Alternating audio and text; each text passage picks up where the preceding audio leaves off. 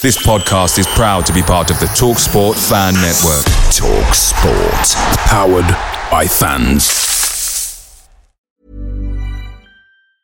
When you're ready to pop the question, the last thing you want to do is second-guess the ring. At BlueNile.com, you can design a one-of-a-kind ring with the ease and convenience of shopping online. Choose your diamond and setting. When you find the one, you'll get it delivered right to your door. Go to BlueNile.com and use promo code LISTEN to get $50 off your purchase of $500 or more. That's code LISTEN at BlueNile.com for $50 off your purchase. BlueNile.com, code LISTEN. The TalkSport Fan Network is proudly supported by McDelivery, bringing you the food you love. McDelivery brings a top-tier lineup of food right to your door. No matter the result, you'll always be winning with McDelivery. Order now on the McDonald's app and you'll get rewards points delivered too. So that ordering today means some tasty rewards for tomorrow. Only via app at participating restaurants. 18 plus. Rewards registration required. Points only on menu items. Delivery fee and terms apply. See mcdonalds.com.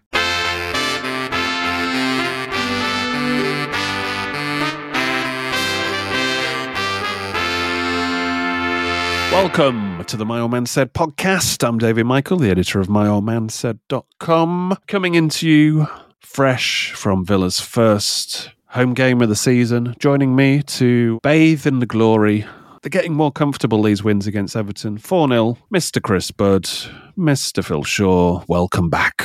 Hello, sir. That was a bit more like it, wasn't it? Well, I did say on the last show that I'm looking to readdress the goal difference instantly. None of this over the course of 10 games, instantly, and mission accomplished. Congratulations, Emery. Very good. I know how to solve this problem of the first home game or the first game of the season that we'll have such trouble with. Just play Everton. That'll be it. Yeah, I mean, if they could make that regular as Manchester United in the FA Cup third round, that would be useful. But it is weird. I thought it was weird. I went through the whole day thinking it was Saturday, literally, until I bumped into Bud at half time, and he told me it was actually Sunday.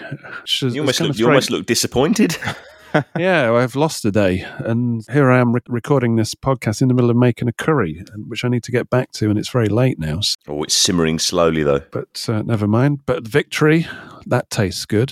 Hopefully the curry will as well. Coming up in the show, we will catch up on the latest Villa news, as well as find out what's happening in Media Muppet World, and the rest of the world in 3 points. And we'll feast on this Everton game, although obviously they were shite. I mean, let's not beat around the bush. Yep. But even through that filter, there's a lot of positive shoots from that Villa performance, especially in the context of the injuries that we've had and even more injuries. The good thing about Philippe Coutinho is he has the best song of all the players. It's a bit of a belter, isn't it, to be fair? The only thing that catches the Holt end, in full force, and pretty much give it an extra round, don't they? They'll give it 3 because you just think, well, it's too good. It's too much fun not to do it again. So it always gets an extra round than probably any other player's song. And then you see him going off in agony and you're thinking, oh, God, I can't lose that song. Maybe it's because he hates the song. It's kind of worth having him on the matchday squad just for the song. But more of that later. Right, let's get straight into this. No messing around. There's a curry simmering away in the background. So let's get into the news straight away. Shall we start with Burger King in India dropping tomatoes from its menu? Or the Villa news? Yeah, apparently the prices of tomatoes have shot up in India. So in a cost-cutting exercise, they've been dropped from the menu. I was thinking all these ex-Villa players that are taking up bizarre new jobs like lawnmower Lansbury and mortgage advisor Nathan Baker. Somebody should be setting up a load of greenhouses and exporting tomatoes to India. You make a killing. Who's due for retirement? Gabby. What about Gabby, the tomatoes farmer? You could imagine that, couldn't you? Gabby in the greenhouse. Gabby's greenhouse. Yeah. I like it. There you go. Big market India as well. He could make a killing or indeed Courtney House in the greenhouse. Better than Courtney's rap career and Gabby's fashion empire that never really took off. Anyway, I think we should stick to Villa news.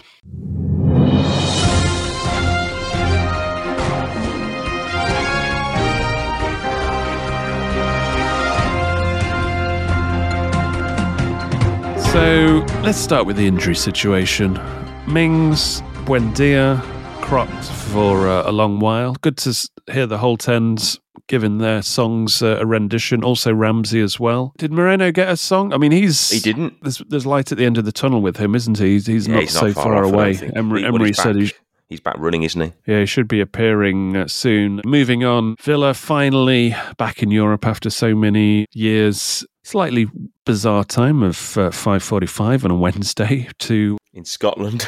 Yeah. Scotland, of course. Not the most auspicious European entry, but I kind of like it. I said previously, I like the idea of playing a Scottish team because it never happens, obviously, apart from a friendlies, whatever. So it adds a nice little bit of extra in the mix.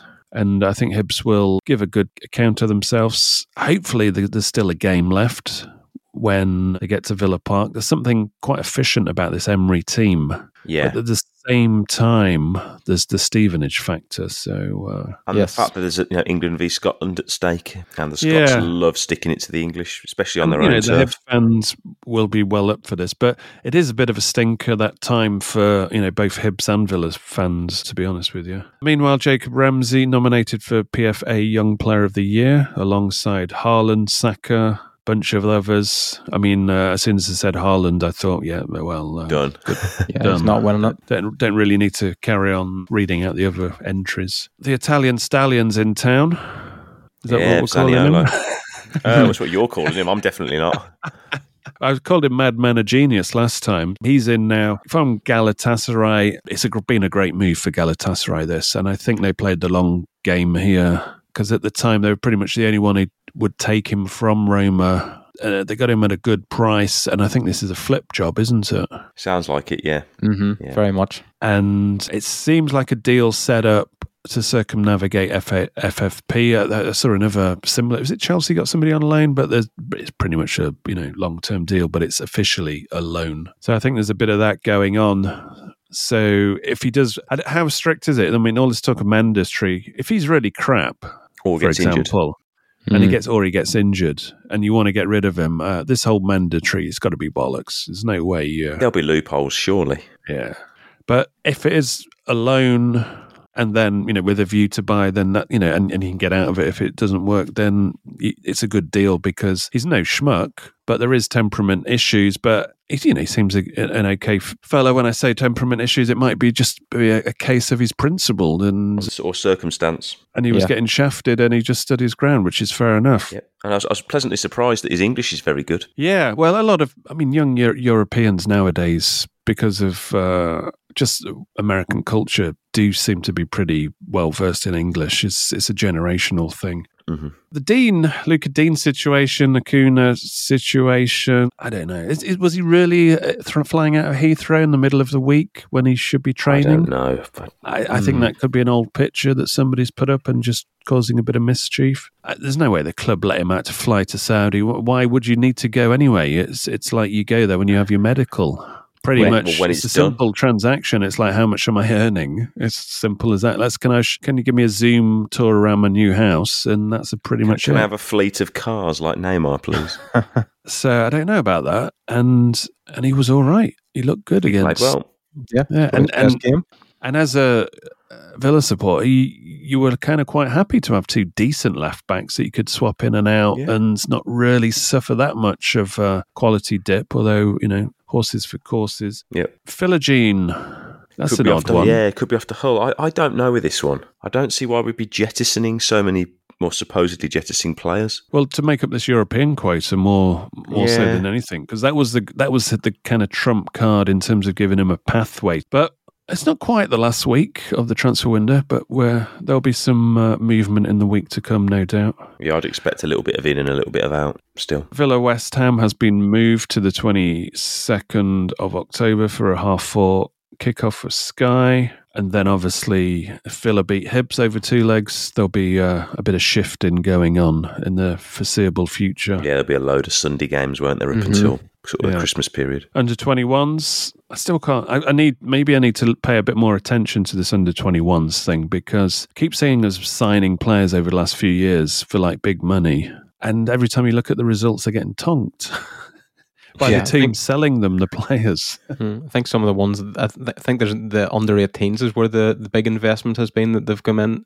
Yeah, I suppose, yeah. I mean, Kellyman scored a brace, so he's still keeping his name in the headlines. Yeah. Meanwhile, unfortunately, Rachel Daly did not come away with a World Cup winners' medal in Sydney, as Spain, it was comfortable, wasn't it, in the end? Spain looked excellent in that times. Beat England 1-0. And Daly and Rousseau were like taken off at half-time, which was kind of bizarre, because then suddenly England are chasing a game and they've got no real recognised striker on the pitch. And you're thinking, that's not what I'd be going for at this stage. No. And if you'd taken Rousseau off, I'd have been putting Daly up there just to give him, a different threat. But ultimately, I mean, I watched it on BBC and I was baffled by the build-up. It was almost like it was they were starting the ceremony for England winning the World Cup, and it was like, oh, can we just skip through this game and get to celebrating? And there was hardly any mention of Spain. And Spain, they were up for it, formidable, and it was a comfortable afternoon, I thought, for them, or comfortable evening in Australia. I mean, and considering they got beat 4-0 by Japan, I mean, I had Japan down as dark horses to win this, especially when it got around the latter stages. And when they got knocked out, then that kind of opened it up. Yeah, it felt like England probably peaked in the semi-final because they played really well against the Aussies in the round before and in the quarter-final as well. But I don't know, it was almost like a bridge too far for them, this one. Well, no, I think they kind of got it wrong. Yeah, I think the Lauren James sort of build up to the final didn't help things, because maybe if she'd have been suspended for 3 games, it would have taken that sort of decision out of Wiegman's hands, and then it would have been a case of, right, you just stick to what got you there, because I actually thought they played better in the 2 games without James. The quarter-final and semi. I mean, it would have been amazing. You're just thinking about the eyeballs on it in terms of inspiring for the women's game, it would have been huge, especially to follow up a Euros with a World Cup win as well. Yeah, it's still a big thing, but it would have been, it's probably only like 25% of what it would have been. I mean, it would have been huge. Yeah. And so it's, very unfortunate on that side of things. And there's something you buy in more with them than like the men's team. You got like, gormless Harry Kane is the personality of the England men's team, when this team, there's a lot more fun to it. So it was a shame from that point of view that they didn't win it, but we shall see how it affects the season to come in terms of bums on seats. I think it will help. I mean, it did, when the England men's team, in their many gallant failings, it always kind of gives the game a boost of interest. Meanwhile, in the rest of the world, 3 points. I said at the start of the last show, this is point number 1. The night before the Villa Toon game, I watched the first episode of the Newcastle Amazon thing, and can't believe that. I mean, people just turn blind eyes to things. I mean, this is how football's turned into what it is. When they were saying, Saudi Arabia, no, we've nothing to do with Saudi Arabia. And it's like, oh, we have now dinner with the Excellency, Prince, blah, blah, blah. And it's like, it's completely in it. It's the public fucking investment fund as well. Anyway, the fact that they are, St. James's Park is hosting 2 Saudi national team international games against Costa Rica and South Korea. It's like the blatantly blowing raspberries at the FA and the Premier League in terms of whoever's trying to make sure everything's above board. I mean, the big test, and this is when you know that people are getting new mansions because of big brown paper envelopes, is Saudis. If it's true that they're trying to get a club into the Champions League, I mean, that's... If people accept that isn't it? Fucking bullshit. No, it's getting sickly now. It's just so fucking brazen. All the tunes going, but we're not owned by a country. Like you really fucking are, indirectly or not. Yeah, but it's not. I'm not. Don't go after their fans, because our fans would do exactly the same. I mean, you've seen it. Anything like this happens, everybody digs in because they think the club is there to be defended, when actually it's not the club. It's the club being tainted by the people behind the scenes. Yep. All right, point number 2. Atletico Madrid were forced to cancel an after-game warm-down after too many fans stayed behind just to abuse Mr. Felix, once target of Aston Villa, as he was an unused sub in Madrid's 3-1 win against Granada. It's happened before. I can't remember. When's the last time when like a player says he wants to join In this case, Felix wants to go to Barcelona, but you're not too sure that the actual club want him. Was it? Yeah, Autumn Wingy, whenever he drove down. Oh, yeah, Autumn Wingy. He drove down to QPR and they interviewed him outside the ground. It's like, it's not happening, Peter. What are you doing down here? Yeah. So Felix, you'll end up at the Nou Camp and realise it's actually been knocked down. Yeah, it's rubble, mate. Yeah, so sorry, mate, we're not here. He's a good player, but it looks to be as all this off the field stuff and just basically tantrums and huffings are going to ruin his career. It's heading that way at the minute. Point number 3, Portsmouth versus Cheltenham needed to get an extra official from the crowd after injuries struck. Yeah, you know the football season's back, don't you, when you get a story like this? I love these sort of stories. But the thing is, at Villa Park, you could replace what was on the pitch against Everton in terms of officials and just pluck a couple of random people out of the crowd. You'd probably get them doing a better job. You probably could apply the same to the Everton backline, but that's another matter. But 2 assistant referees were injured, leading to an appeal for a qualified official to go out over the tannoy at Fratton Park. Was there anybody else there? Yes, the saviour of the day was local league referee Julian Browning. He said to BBC Radio 5, he said, I was wearing shorts and trainers and I got some kit from the second assistant ref, shorts and socks, but the best bit of it all was another official had a pair of golden boots in the changing room, so that's what he wore. Nice. But like I said, luckily the match ended 0-0, so there was no controversy for him to deal with. Before we go on, helping to support the show, NordVPN are offering a bumper deal to start the season off with, where you can get an extra 4 months free on top of huge savings on the personal choice when it comes to VPN of My Old Man Said. If you want to protect your privacy on your devices and while you're browsing, then NordVPN allows you to use it on 6 devices. And of course, one of the key attributes of a VPN is it allows users to watch sporting events, TV shows, films, which aren't available in their region by switching their virtual location to a country where you can watch it. Perfect for those 3 p.m. kickoffs on Saturday or 2 p.m. kickoffs on a Sunday for the untelevised games in the UK. To grab your exclusive discount off your NordVPN plan, go to nordvpn.com/moms and you'll receive 4 extra months for free, and there's a no-risk Nord 30-day money-back guarantee as well. You'll find the link in the episode description notes as well, so check it out. Right, another game that didn't have any controversy, Villa versus Everton.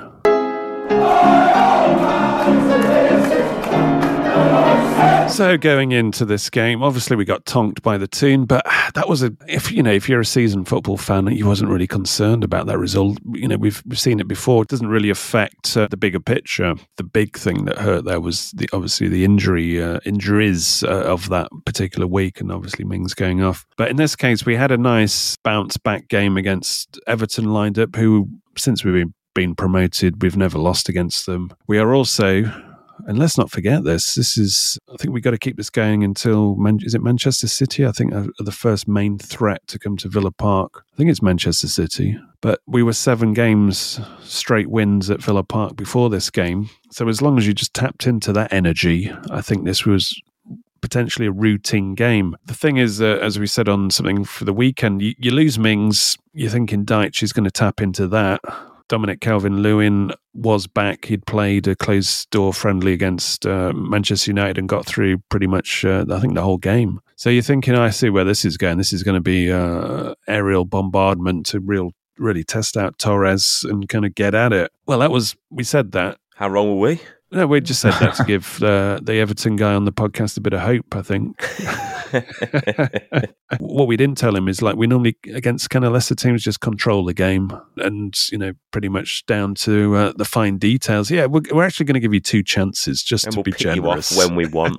Pick you off when we want. We'll score whenever we feel like it. But because we love the idea of a fair contest, we'll give you 2 chances to maybe switch the momentum of the game. But we'll open the exit turnstiles after half time. So if you want to leave on 51 minutes, you can. Not that we didn't see you sneaking out, you cheeky scousers. We know it's Sunday, you got places to go, so we'll make it as painless as possible. I've got to get off for the Sunday roast. And we oblige. We always know that the third goal's normally the trigger, isn't it? And that normally sends people out the exit. So I could see them moving the bar to open the doors before, literally 30 seconds before we scored. It was like, okay, we decided to score now. Okay. So controlled are we? Emery's telling the staff who look after the away doors, right, we're going to score in 30 seconds. 5-minute call, lads, 5-minute call. Right, in terms of the lineup, was there any surprises? Maybe Bailey starting maybe raised a few eyebrows. Certainly the Upper Holt, there's a few people still moaning about him in the early exchanges. Well, I mean, this is the game that Bailey should be starting. This is your prime Bailey home games game. Against crap teams. He's in his element. Kamara also kept his place. Argument that Tielemans could potentially be starting, should be starting, however you want to phrase it. Good news was Duran and Traore returning to the bench. I think we needed a bit more powder on the bench. Because against the Toon, it seemed to be a bit lacking. And, I mean, the first thing we learned about this game was the bloody referee. Anthony Taylor. Yeah, Anthony Taylor was just flipping yellow cards at anything. I mean, the Archer one, getting ahead of myself, but the Archer one was just ridiculous. That was a job's worth yellow, that one. There was a few, to be fair. Yeah.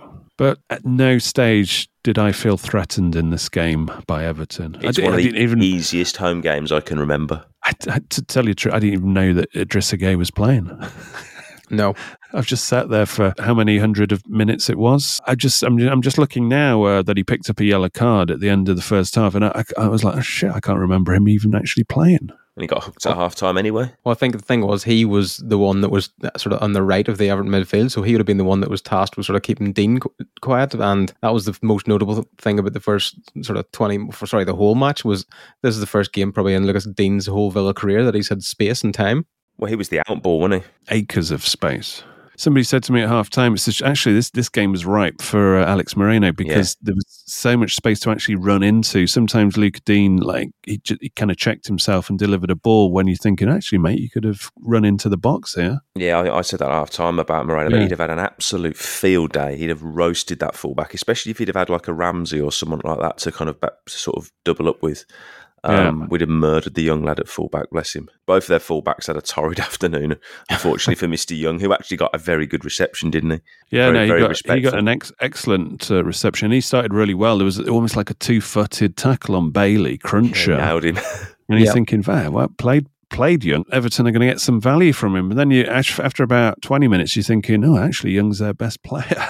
And then Bailey roasted him for the goal, didn't he? Yeah. And the first goal, Bailey was starting to pick up, and there was a good little contest going on early doors with Young. And you thought, come on, Bailey, let's shut all these fucking naysayers up here in the Upper Holt. These Terrace View fans. So joking. We'll get onto the Terrace View later. Well, we'll get onto it. We certainly won't be getting into it. But no, Bailey was having a good one. Yeah, him and Diaby. The other thing, he's rapid. The ball and him move up the pitch very, very quickly, and it's very noticeable that him and Bailey have a previous sort of understanding from their time at Leverkusen because the two of them linked up brilliantly all day. Yeah, I mean, I don't even look at it as the right hand side now. I just look at it as the Leverkusen side. And they in tandem they were very good, and that was the thing what I was talking about earlier on about. You were thinking, maybe we do need a Buendia, or, it'd be good when old Zaninola comes in.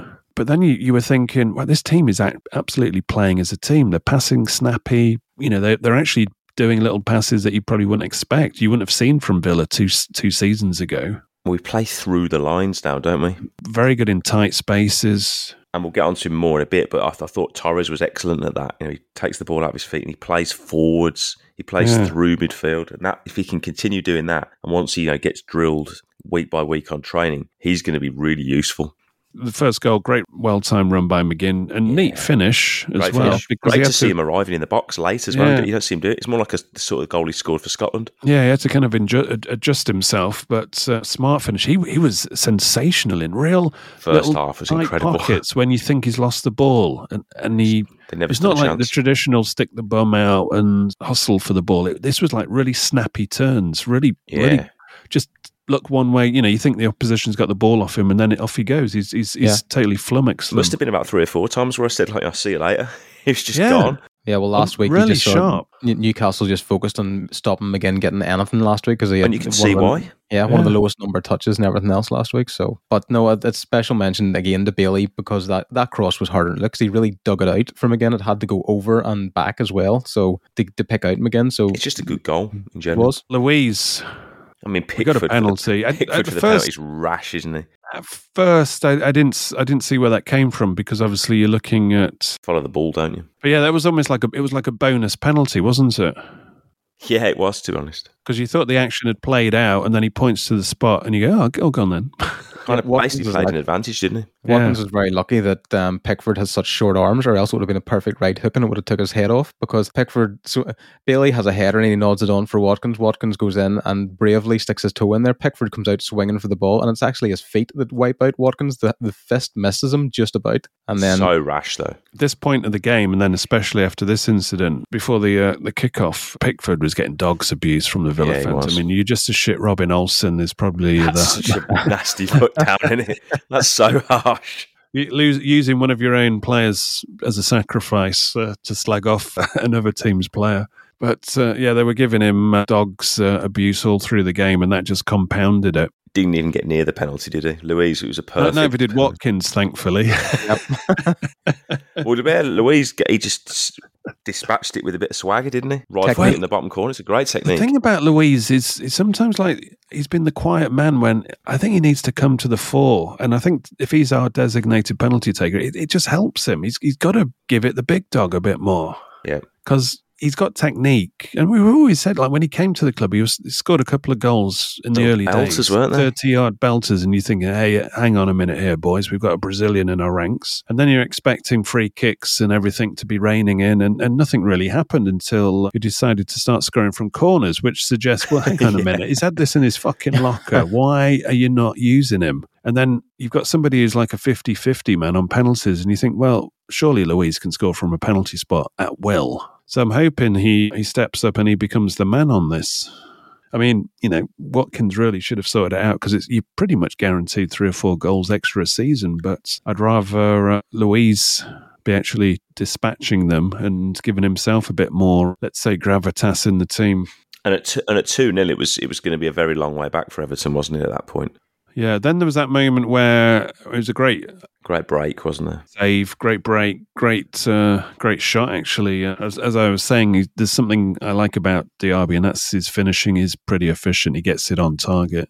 Yeah. That was his weaker foot as well. It's a great volley, wasn't it? And it was a great save from Pickford. Oh, brilliant. In terms of reaction.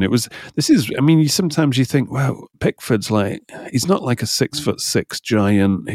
How's he still in the England team? And then he's agile, isn't he? And then he'll pull out saves like that, and you think, oh, okay, I get it. He's good with his feet. Yeah, good with his feet, and he has got good reactions. And he's got that kind of crazy manicness, and sometimes that's all you need. It's like Bruce Grobbelaar or something, where that does compensate for whatever it is, like whether it's size, physicality, or whatever. Sometimes it's good to have like Fabian Barthez at Manchester United was different from what they would normally go for.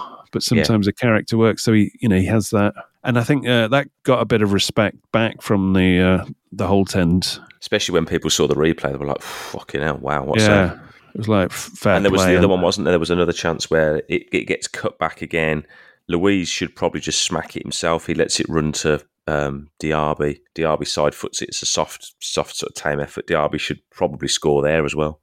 Yeah, and then obviously half-time, the switch around, so that was Pickford's abuse finished with. Although Bailey carried it on in the second half when he nutmegged him.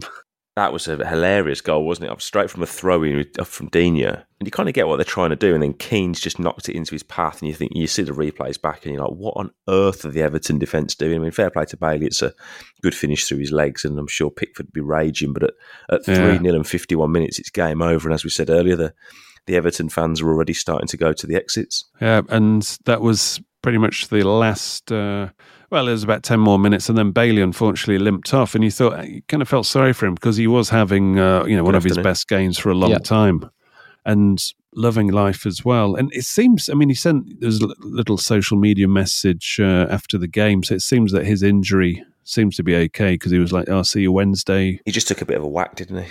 Yeah, so it's probably a dead leg or something equivalent. But Ready to pop the question? The jewelers at BlueNile.com have got sparkle down to a science with beautiful lab-grown diamonds worthy of your most brilliant moments. Their lab-grown diamonds are independently graded and guaranteed identical to natural diamonds, and they're ready to ship to your door. Go to BlueNile.com and use promo code LISTEN to get $50 off your purchase of $500 or more. That's code LISTEN at BlueNile.com for $50 off. BlueNile.com, code LISTEN. Quality sleep is essential. That's why the Sleep Number Smart Bed is designed for your ever-evolving sleep needs. Need a bed that's firmer or softer on either side? Helps you sleep at a comfortable temperature? Sleep Number Smart Beds let you individualize your comfort, so you sleep better together. J.D. Power ranks Sleep Number number 1 in customer satisfaction with mattresses purchased in-store. And now, save 50% on the Sleep Number Limited Edition Smart Bed for a limited time. For J.D. Power 2023 award information, visit jdpower.com/awards. Only at a Sleep Number store or sleepnumber.com. Picture the scene. All of your mates around, you've got your McNugget share boxes ready to go. Partner this with your team playing champagne football. Perfect. Order McDelivery now on the McDonald's app. There's nothing quite like a McDelivery. At participating restaurants, 18 plus, serving times, delivery fee and terms apply. See mcdonalds.com. Yeah, all in. And at 3-0, we could just enjoy the sunshine, couldn't we? Yeah, and then Tielemans came on, and I thought Tielemans was like a bloody Rolls Royce in terms of his passing. It was so comfortable, isn't he?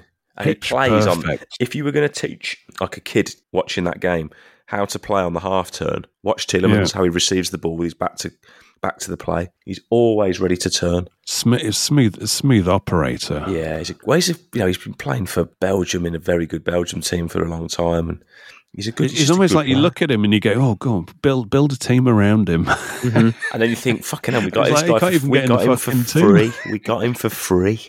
And he can't even get in the team. No. Yeah, it's the most expensive expendables substitutions ever. I mean, you have Diego Carlos coming on. You have Coutinho. I wouldn't class. Tielemans. I mean, I called the expendables when you're talking about Philippe Senderos and players like that. And all them lot. Yes, Sissoko, and there's some more kind of recent ones last season, but I wouldn't call Tielemans or Carlos expendables at all. That was when you knew you had a squad. I mean, we've got a squad now because we've had some big injuries, but we're still comfortably disposing of teams that we should beat. Carlos, to be fair to him, did really well. There was one moment, I can't remember who it was, he just wiped him out, didn't he? And he was like, he just said, "You what?" Swatted him away and walked out through midfield with the ball. He was like, "Yeah, cheers for this." Played like a Brazilian defender. Mings does that, like physically gets rid of people, but this was more like muscled somebody away. Yeah. I mean, it's hard. There is a distinction. It's almost like without effort. Mings is more effort, but this was like without effort. It's just like the guy just bounced off him and disintegrated. It might have been Mopai, so it's not really a fair fight, was it? I mean, to be fair, you looked at their forward line. I mean, we'd said in the preview that Everton just don't look great going forward. Calvert-Lewin limped off as he always does, but hadn't done anything. And if you're Torres and Konza and you see Maupai come on, you think this guy's fucking useless at the moment. Fucking dreadful. For all his running and everyone used to call him a bit of a shithouse when he was at Brentford at Premier League level. Fucking useless. Offered nothing. Absolutely nothing. Torres will never have an easier game at Villa Park. What a home debut to have. What a nice easy afternoon. Spraying passes around. And we can't really judge him in terms of, here we go. But at the same time, this was a nice game to ease yourself in. And also for Carlos. I mean, Carlos looked good on the ball as well. But he had so much time to look around, pick a pass. Tielemans was doing it in tighter places than Carlos. But, easy day at the office for Carlos as well. Yeah, the way that all of our defenders were playing out from the back, so composed now. You could tell they've had a week on the training ground just to sharpen up what they were trying to do at Newcastle that went a bit wrong. Admittedly, the Everton press was...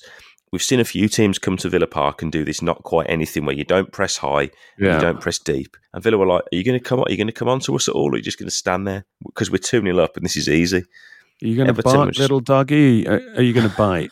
It's just nothing. And then it's like, then you had like Coutinho started putting out the silly tricks and stuff. And I had a feeling, I mean, he didn't take a massive thump, did he? But I thought someone in the Everton team is going to clatter him in a minute. Yeah. Because he was playing he was sort of toying with him a bit. And you thought, don't do that, mate. You're going to get leathered. I mean, some nice little touches, and stuff. A couple of efforts here and there. It seems that it might be weeks rather than months with him. Hopefully, yeah. It looked bad at the time, didn't it? It's like the guy never gets any momentum. It's just niggly. He's out a couple of months here, a month here, a few weeks there, has never had any momentum. And it's at the stage where we want to know, are you coming to the party this season? Because there is a role for you. There's going to be plenty of games and you're going to be able to turn back the clock. We just need you to win a couple of games here and there and you'd have made a contribution. But this is like so frustrating. Well, when he's coming on after sort of 64 minutes and you're subbing him off after 85, it's like, oh, come on. You only needed to last 25 minutes. Yeah, he was unlucky because, I mean, he got the ball past and the Everton players pressuring him from behind, just sort of like bundling into him and just sort of jars his knee, hamstring, something. Hopefully it's just a pulled hamstring, but... Yeah, I was watching this thinking, we're so winning the Europa Conference League. If we don't win that, what are we doing? Bearing in mind what we've got to come back. You put Moreno in that team today, as we said already, didn't we? Put Moreno in there and he's so dynamic. It's more about keeping people fresh, this is a European situation, not having an off day, not underestimating opposition or being complacent. But even, because a lot of these players, as we said in the previous pod, are well versed in European football and probably more cut out for it, because we don't know how well they'll fare across the course of Premier League season until they've actually done it. But in Europe, you can just see this team wiping the floor with most teams, because Everton are going to be at a level above a lot of the teams. Because it's all about control, and Villa can control. That's the key word, isn't it now, really?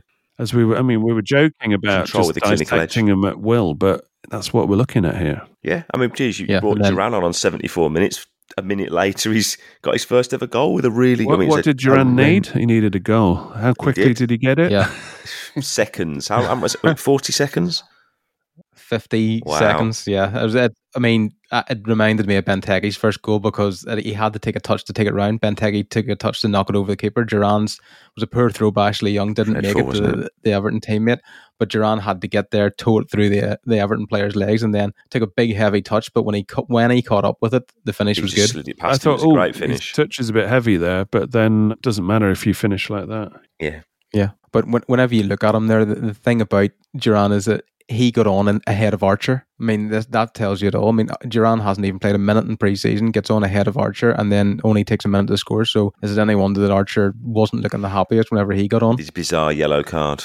But I think Duran's probably more of a bigger presence leading the line. Especially when you're playing against Tarkowski and King. They're big lads. I think you put Archer up, look at the game's won at this point, but if you're putting Archer up top on his own, it's a difficult assignment that for a young lad who's small. And I think that's part of the situation in terms of Archer. A lot of hype, but undoubtedly he can finish. But Emery's looking at trying to achieve elite things, and Archer really needs to step up. And you get moments where you impress people, or you make people's decisions in their minds. And when you miss a penalty in America, that was like it's not working in your favour. Because it's fine margins to get in ahead of like Duran, for example, or even get into this squad. But we'll see. I mean, you can understand if he went out, if they sold him, if somebody said 20 million for Archer with FFP and maybe Villa needed to get other people, you wouldn't be surprised. It'd be almost the kind of deal that if it's depending on the buyback, you'd be stupid not to take the money. Yeah, and the buyback a lot of the time, I think in this case, is also to appease fans. Yeah, because then they don't feel like they've lost him totally. Because it's not very often you buy a player back. No, I mean, look at Douglas Luiz, Manchester City. Is that buyback clause still live? Yeah. We could probably play that one. Pep, we've just learnt that Douglas Luiz can take penalties. Oh, get him in. We need that after losing to Arsenal in the Community Shield.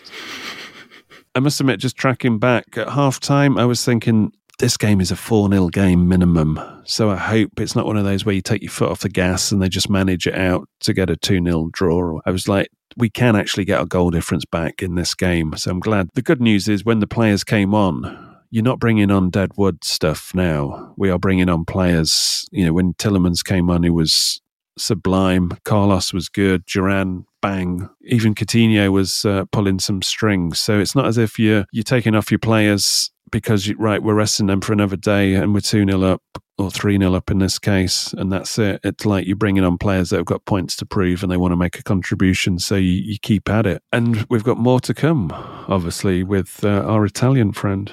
Yep. Would you start him against Hibs? No. Okay. No. Not yet. You've got to make sure he's ready. Yeah. I don't want a Scottish Premier League 2-foot tackle on one of those knees already. I mean, give him the chance to get used to the pitches and things. Yeah, I think Tielemans probably one misplaced pass.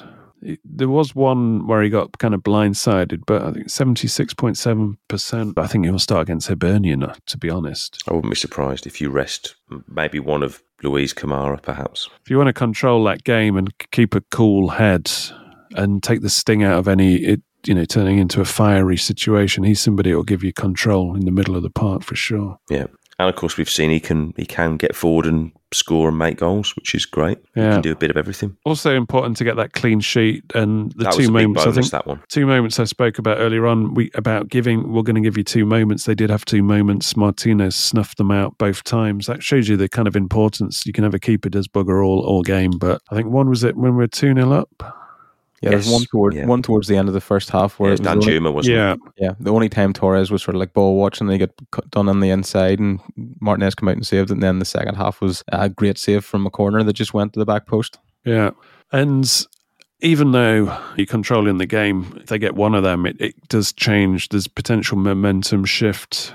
I mean, if you want to use an example, it's like you go back to the Dean Smith years and what happened against Wolves when we were 2-0 up. If you can prevent that momentum shift, if they don't get that first goal, they don't go on to win 3-2. I think Villa still win 2-0, 2-1 tops. But they get that goal, and football's funny. It can shift. Especially you'll see it in European games as well. European football always has the most, momentum shifts. I didn't want to use too many M words. So yeah, it's important for Martinez, and it just keeps it nice and clean. 4-0, job's a good one. Goal differences neutralise after 2 games, and away you go.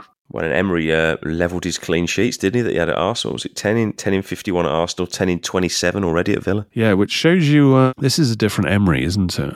Yeah, he's a little bit more streetwise at this level in the Premier League. And he's, I think there was a bit of exploration when he was at Arsenal, and not enough control to steer the ship. You could argue he's got too much control at the moment, but when you win, nobody complains about anything, literally anything. No. So, give me a key stat, Phil Shaw.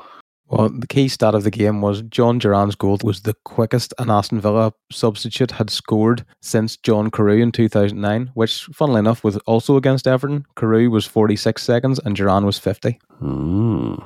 If he's in the new Benteke, then you can imagine this team, and then you've got primetime Benteke in the team. Can you imagine that? You're looking at silverware. Yeah. I don't care who comes up against us. FPL Villa top man? Well, surprise to many. Leon Bailey with 11 points, goal and an assist. Anybody out there with Bailey as a captain? I'd be surprised. I bet there's nobody in the world apart from Bailey himself. Yeah. Speaking of fantasy Premier League, those videos where they interview players about their teams. So you've probably seen the John McGinn one when they said, why should somebody pick John McGinn for the team? And he said, if you're looking to finish kind of middle to lower. Hilarious. And they did Mo Salah, and they're saying, so, who's the best players in your team? And he goes, well, me. And he said, you pick yourself. Well, yeah. Who do you think is going to get the most goals this season? Points from goals this season in fantasy? Me. Assists? Yeah, me too. and they go, but isn't that a bit? And he said, well, just it's fact. That's why people pick me. Yeah, fair enough. And they say, do you think the price is too high? And he said, well, most people would like a lower price, so then they could definitely pick me because I score a lot of points. That's how it works. He's kind of laughing. He's just telling the truth. He's not being kind of big-headed. He's just saying, that's the facts. Right. Speaking of facts, what's been happening in the Media Muppet universe?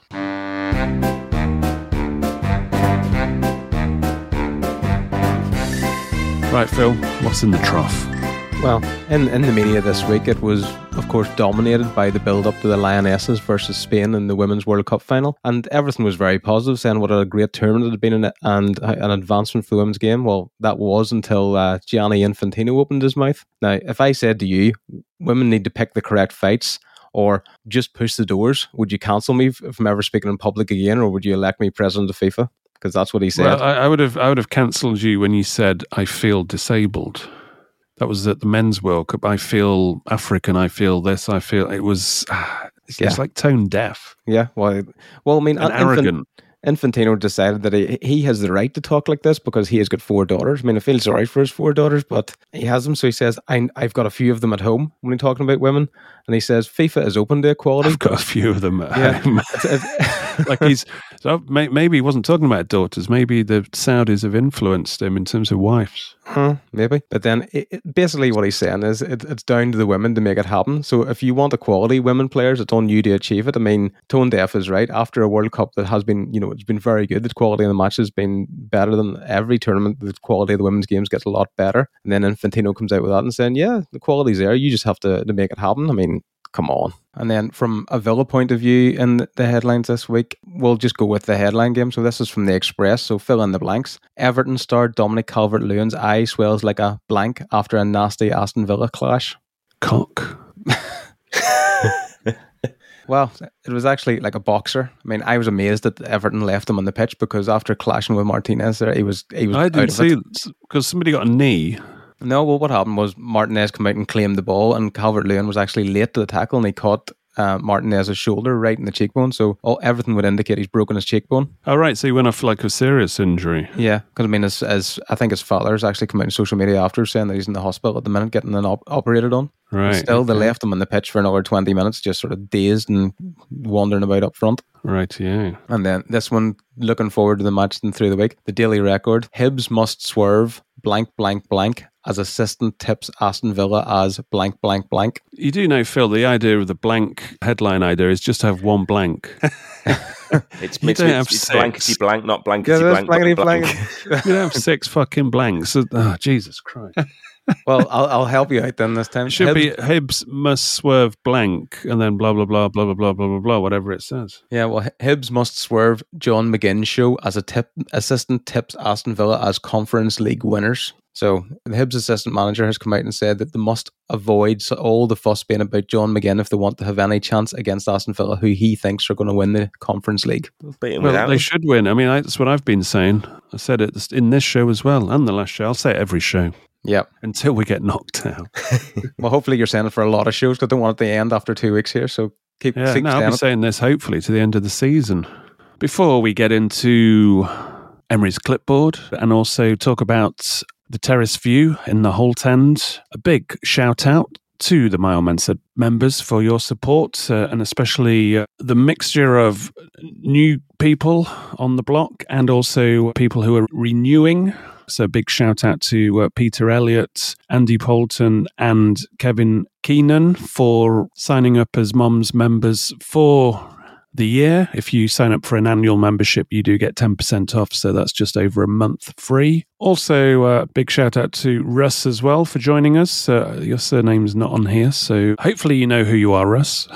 If you become a My Old Man Said member, you get access to ad-free shows of the My Old Man Said podcast, as well as extra shows and advances. You also get instant access to Match Club, our 24/7 meetup.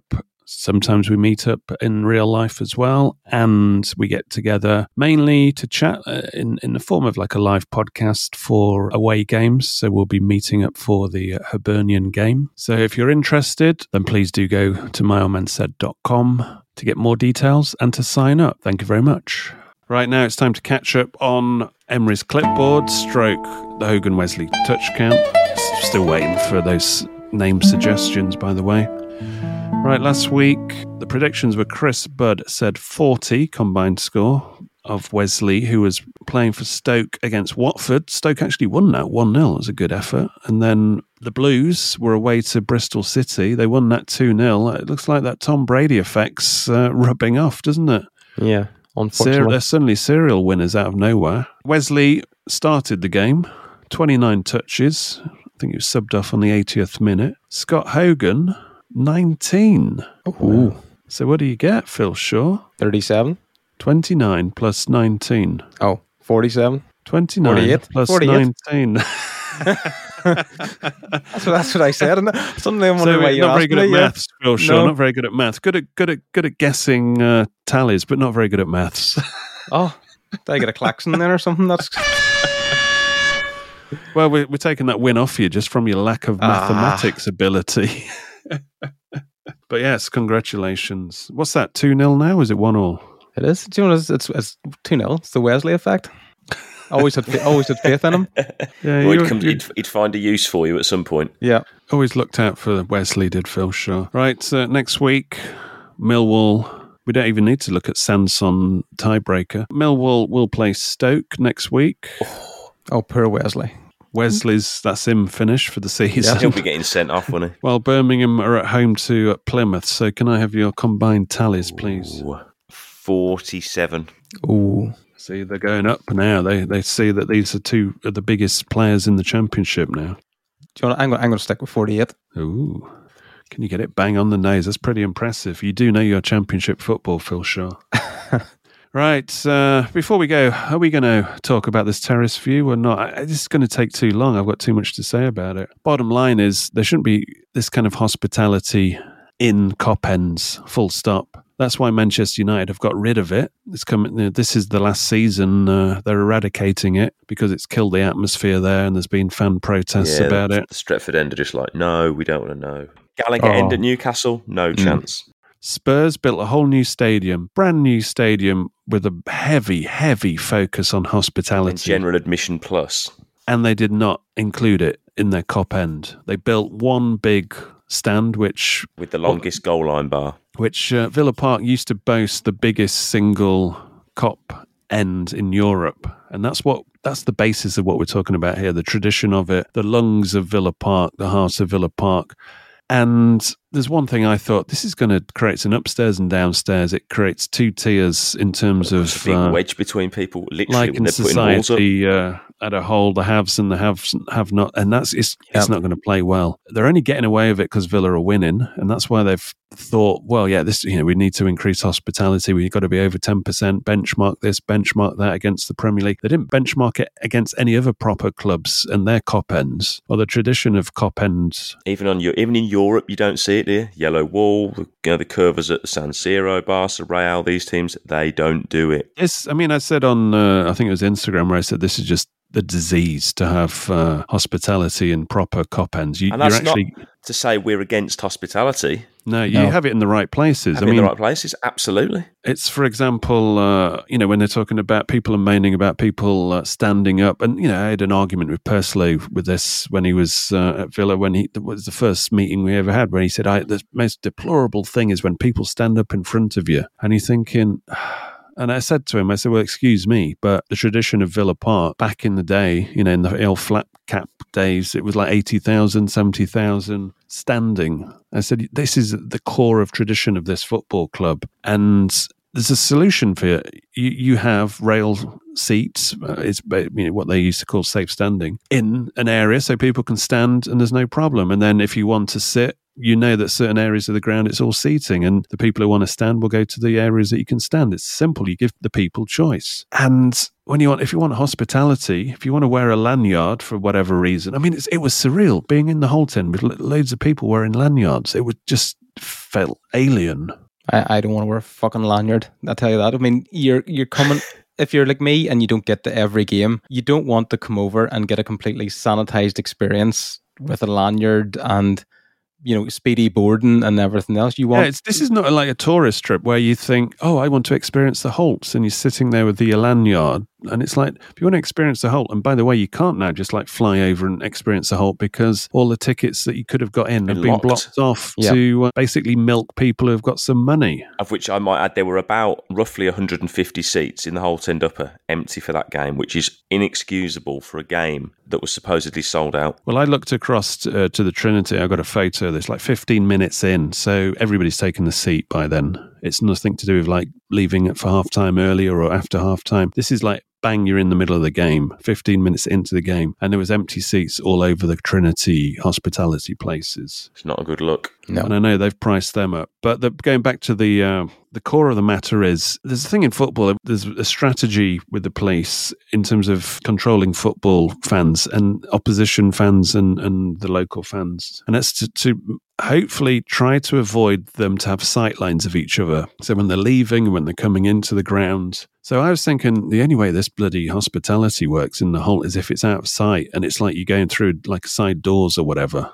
Like it's not flaunted is the word I'm looking for. And you go to the Holt and there's hostesses dressed up. There's velvet ropes, for fuck's sake. Velvet ropes in the Holt. I can't believe it. And you just think, this is a buzzkill. This is killing it. I mean, the Holt struggles for atmosphere sometimes and anyway. it's a complaint. But we're talking about the levels it should be. And the conversations are always, how do we improve the atmosphere? How do we improve the atmosphere? This isn't it, and this will kill it. Tone-deaf marketing. Well, it's people getting, right, everybody's happy now, we can do whatever we want. And it's marketeers that football, it's not beating in the heart. They're just crunching data. They did that survey. They know that some people said, oh, yeah, I'll pay a bit more for this and that. And they go, right, okay, we've got it. Let's do it. They'll pay more rather than just people saying, well, I'd like better facilities. But they were talking, well, look at what we've got. And you're putting season tickets up constantly, big percentages. And now the service for a general admission is worse. The service is crap. Less toilets. Yeah. Less space. You've taken out pretty much 50%.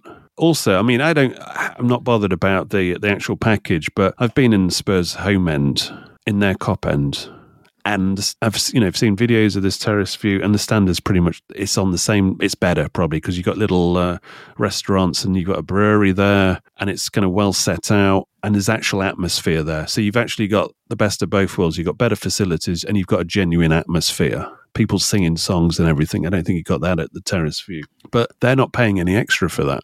That's in their ticket price. And they can stay after the game for 2 hours, can't they, as well? Well, you can in the terrace view. That's something, but the whole stand can. So the club is making a lot more money by keeping however many people in after the game, rather than at maximum 1,000 or whatever it's 1,500. You were hoping when you're filling the survey and you think, oh, you get better facilities in the Holt because they're not fit for purpose at the moment. And it turned into, right, let's fleece some fans. But going back to the original point of sight lines, you're walking in there, you see velvet ropes, you see all these people, and it turns fans against fans because they can see this going in. Well, there's an outside terrace as you're walking up the Holt end steps to go in the turnstile, and everyone's just glaring at them. And it's flaunting it. And people were slagging people off on social media for fans turning on fans. And unfortunately, it's what do you expect? It's the club's fault. It's not the fans' fault for doing it. And, you feel sorry for the fans that have bought into it. They're getting called scabs and all kinds of things. Which is harsh because for some people, they're so low down the waiting list. They're like, this is the only chance I've got. And of course, the club have preyed on their. Yeah, I don't like calling it desperation, but it's FOMO exactly. It's just I'm never going to get to go to a game here. This is my best chance. Of course, you're going to take it if you can afford it. I understand that. But if those tickets were available like they're normally for members, I mean, the members is a big scam as well. Yeah. It's basically so if you become a member, you can buy a ticket. Mm-hmm. Well, take away the membership. You could still buy a ticket. It's just creating. It's like Spurs did a membership, and then it's like membership plus, and it's always you pay more to get further in front of the queue. And that FOMO of that waiting list of like 30,000, it's interesting when you get to 30,000 and they're ringing you up. You're 30,000th on the list, but they're still offering you a terrace view for the season. People have gone like, no, sorry, I'm not paying like double the amount just to have facilities that I should have anyway. It's like, you're going to Spurs hospitality, it's carpeted floors, it's free meals included in the price at the level that, we're talking like it's a soft hospitality. You get one free drink and a meal, pie, whatever it is. Like when I say pie, proper pie, like with potatoes, peas and all that shit. Yeah, the thing is, if this is available as a one-off, like if it's somebody's birthday, if it's a stag do, if it's something like that, if it's a one-off where you go in the hospitality places, but the Holt should not. Yeah. It should be one for one and one for all. It's not it's just weird watching people walking around with lanyards, whatever their motive is. to be there. Good luck to them. I don't have a problem with that. It's what it makes it feel like. And this is not their fault, unless, they shouldn't take their lanyard off. That's my suggestion. But it's the club. What they've done, they haven't thought about this. They've just gone for the money. They just want to milk us for as much money as they can. And when it sets up a situation, and they're naive, by the way, not to have foresight for this. And the first time they suggested, I think I said on a previous podcast, when Purslow and Nicola Ibbotson said, we want to speak to you Holt Enders. And you're thinking, what, to improve the Holt End facilities? Yeah, great. That's what everybody was thinking. But I said to him, and my exact words were, before you start upselling the Holt, think about the atmosphere and what the Holt is to Villa Park. And they just looked at me almost blankly. People who don't understand culture. And then fast forward where there was no consultation on this, and it just pops out. I mean, I wasn't in the meeting when they did the presentation. I was listening in because I was overseas. But when I heard it, I thought, oh, God. And it would have been compounded more so at the Everton game, of course, because they'd shut the Holt suite, which would have good numbers in there as well, and you don't have to pay in. I mean, we'll see what ends up happening with that. But yeah, I've got a feeling that that's going to turn a bit nasty. But the upshot is, people were turning against these people after a 4-0 win. And that shows you how bad it is, what the club, this scenario that they've created. Because if that was a 4-0 loss... nasty. Imagine. And so, I mean, it's unfortunate. It's causing an unnecessary, unfortunate situation. Especially at a time when you really don't need to. No, things are so good on the pitch. You're already winning. It's don't fucking gamble and piss people off by just not having foresight. If you had any consultation, I mean, the consultation group, by the way, when it's not happy with pretty much anything that's been happening in the last 6 months in terms of what the government set out and the fan-led review set out for this fan advisory board to actually be. There's been no consultation in the last year proper. And there's going to be words on that as well, because you wouldn't get into this situation. There's two different cultures in football. One is when you're winning and things turn bad because clubs are a bit more bolden to get away with things. And then the other thing is when you're losing and everything is attacked. That's they'd have never got away with any of this, would they, when Gerrard was there? Not necessarily. I mean, it was kind of a small window, the Gerrard situation.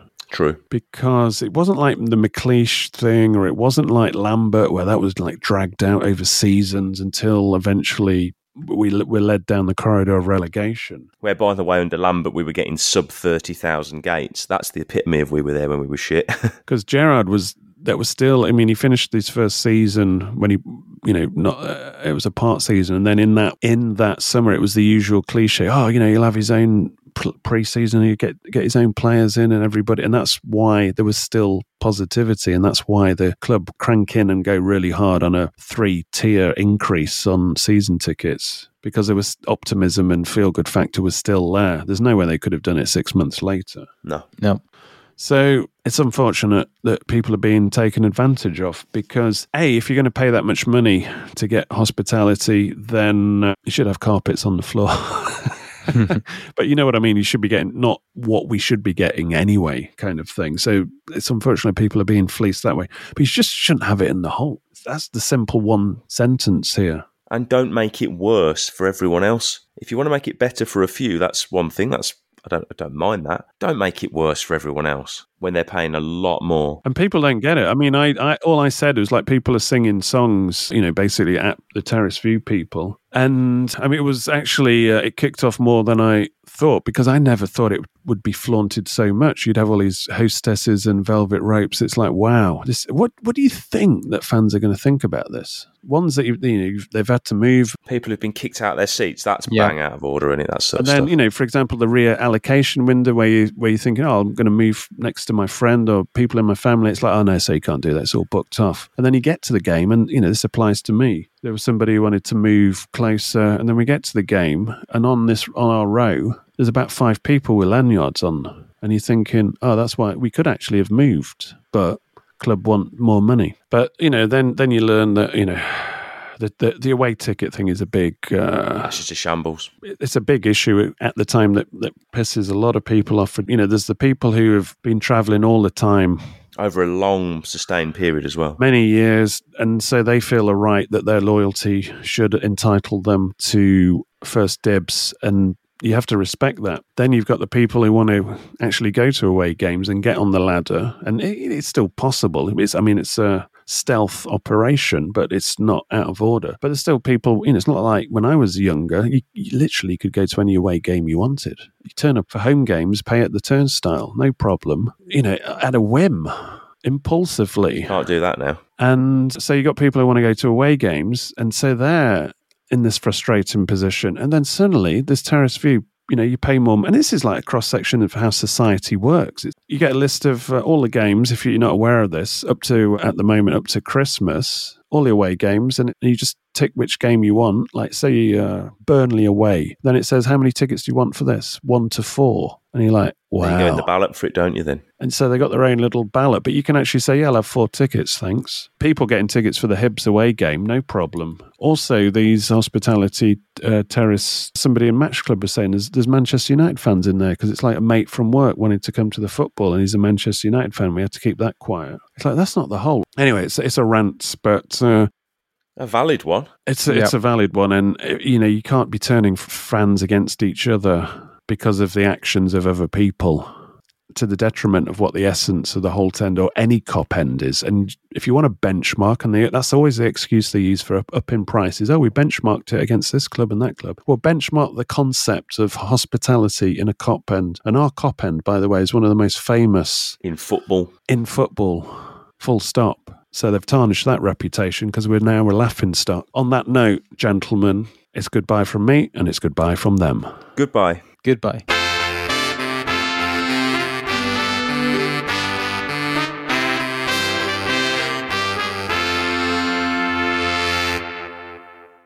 Away days are great, but there's nothing quite like playing at home. The same goes for McDonald's. Maximise your home ground advantage with McDelivery. Order now on the McDonald's app. At participating restaurants, 18 plus, serving times, delivery fee and terms apply. See mcdonalds.com.